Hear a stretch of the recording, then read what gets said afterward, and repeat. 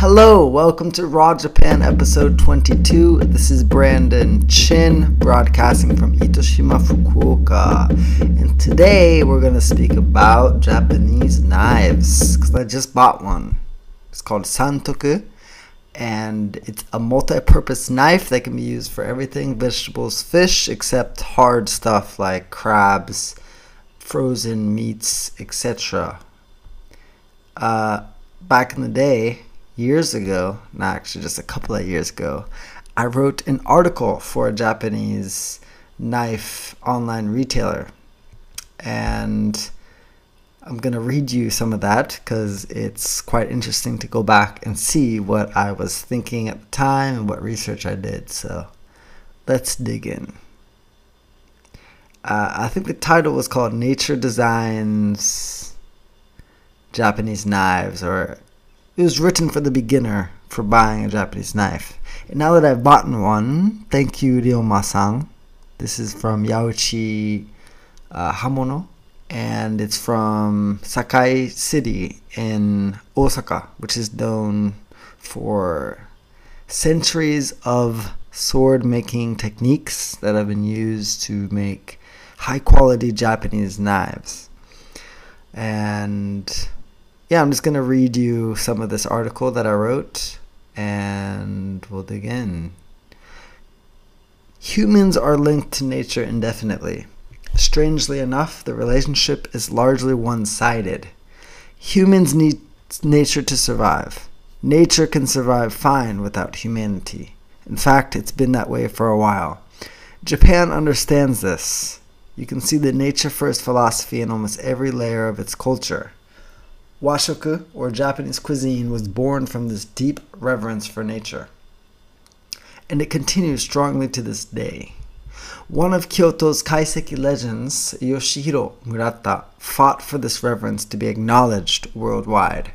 He successfully led a campaign bid for Japanese cuisine to be honored with a UNESCO Cultural Heritage Award. Because of its respect for nature and focus on communal dining, Washoku became one of the world's few cuisines with this honor. So how does this connection to nature affect your choice of hocho or Japanese knife? Let's dig in. Roots of Japanese food culture.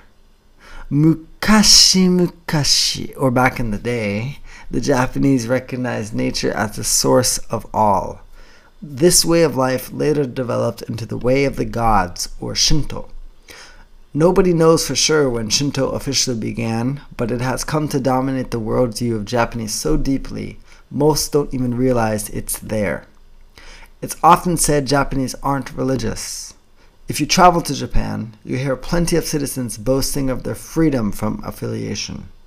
While majority of the nation doesn't practice any one belief regularly, the religious undertones color the air. Almost like a lens coloring reality, Shinto, Buddhism, and Confucianism lie deep in the bones of Japanese society. But today, we will focus our hocho on Shinto. Why? In Japanese culture, this is a book. In Japanese culture, Davies, which is the author, states, Prince Shotoku, the first Japanese envoy to China during the Sui dynasty, and the man credited with introducing Buddhism to Japan, coined the following famous analogy to describe Japanese religious practices. Shinto are the roots of a tree, embedded in the very heart of the Japanese people. Confucianism formed the trunk and branches, politics, morality, and education. Buddhism, the flowers, religious feelings bloom as flowers. Shinto thus forms the bedrock layer of the multi-layered, syncretic, religious, and philosophical belief system of Japan. This is from that book entitled Japanese Culture, written by Davies. And then I go on to say, essentially the Japanese treat everyday objects as if there is a form of God present. This presence links directly to nature, especially when it comes to food. Purity is one aspect of Shinto that lingers in everyday Japanese life. From taking one's shoes off at the door to Japanese Swordsmiths wearing white during ceremonies. Purity is upheld in Japan reverently. And so, when a chef prepares washoku with a Japanese knife, nature is at the forefront of her mind. In Rice Noodle Fish is another book, Hasao Nakahigashi of Sojiki Nakahigashi, one of the most respected modern kaiseki in Kyoto, states, "The most important part of my cuisine is a strong sense of the season. If you had to use one word to describe Japanese cuisine, it's nature." To maintain this purity of food, Japanese knives are designed sharp to minimize damage to the cell tissues. This is the main difference between Japanese knives and Western knives, the single bevel. With the single beveled knife, you can cut a tomato and maintain its natural freshness. No more juice spilling across the cutting board. The natural state of the food is preserved for the diner's delight. Now it is time for selection. Which Japanese knife is right for you? Then I go on to describe different Japanese knives. And yeah, but the main part of it, I wanted to just go into the philosophy of why food is so important to Japan and how that importance or that reverence for nature creates the tools used to make food. So people started off really respecting food as God because it comes from nature, and they designed knives to respect in some ways, but also make the best use of the gift from nature, right? So the next paragraph actually is talking about mottainai, which is not, it's a phrase in Japanese which describes waste, and usually use it to say, oh man, that's such a waste, or why are we wasting this? Let's do better to make it useful.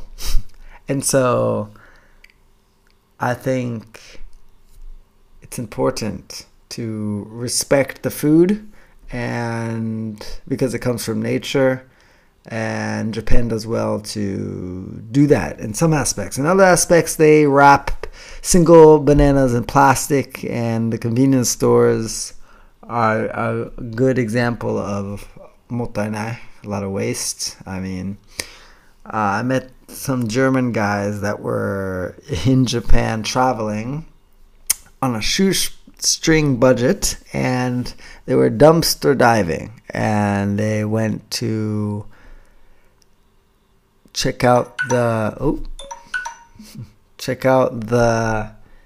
dumpsters behind. Wait, sorry. I did not meet these people. I met a dude that was thinking of doing it. He was reading this German blogger that was speaking of dumpster diving. And basically the convenience stores in Japan throw out full on, like, untouched food every day. And this is not just Japan. And if anything, America, the US is the worst, with Walmart throwing out, it's just a huge contribution to global warming and climate change. But for Japan, I think you can see the contrast with modern city life, urban life, and what you see in the countryside, like out here in Itoshima, where most people usually do their best to eat seasonal, local food, and most of it is free of pesticides and direct from the farm, or reduce steps from farm to table. And I support that. And this is why I bought this knife, the Santoku. It's a multi-purpose knife, basically. And it cuts vegetables, fish, and all that stuff, as long as the stuff's not frozen. And it's really nice. It feels good. You feel like you're investing in not only in your food, but in yourself. You're taking nature seriously, right? And I aim to do that in more aspects of my life as well. So let's discuss this more in the Raw Japan group. Just go to brandonshin.net/raw, pop in your email address, and we'll get to digging. There's some Japanese locals inside as well from Itoshima. So if you're non-Japanese from outside of Japan and you're interested in learning more about Japanese culture direct from the source, then jump inside the group. It's free to join, and I'll see you inside. Okay, good night.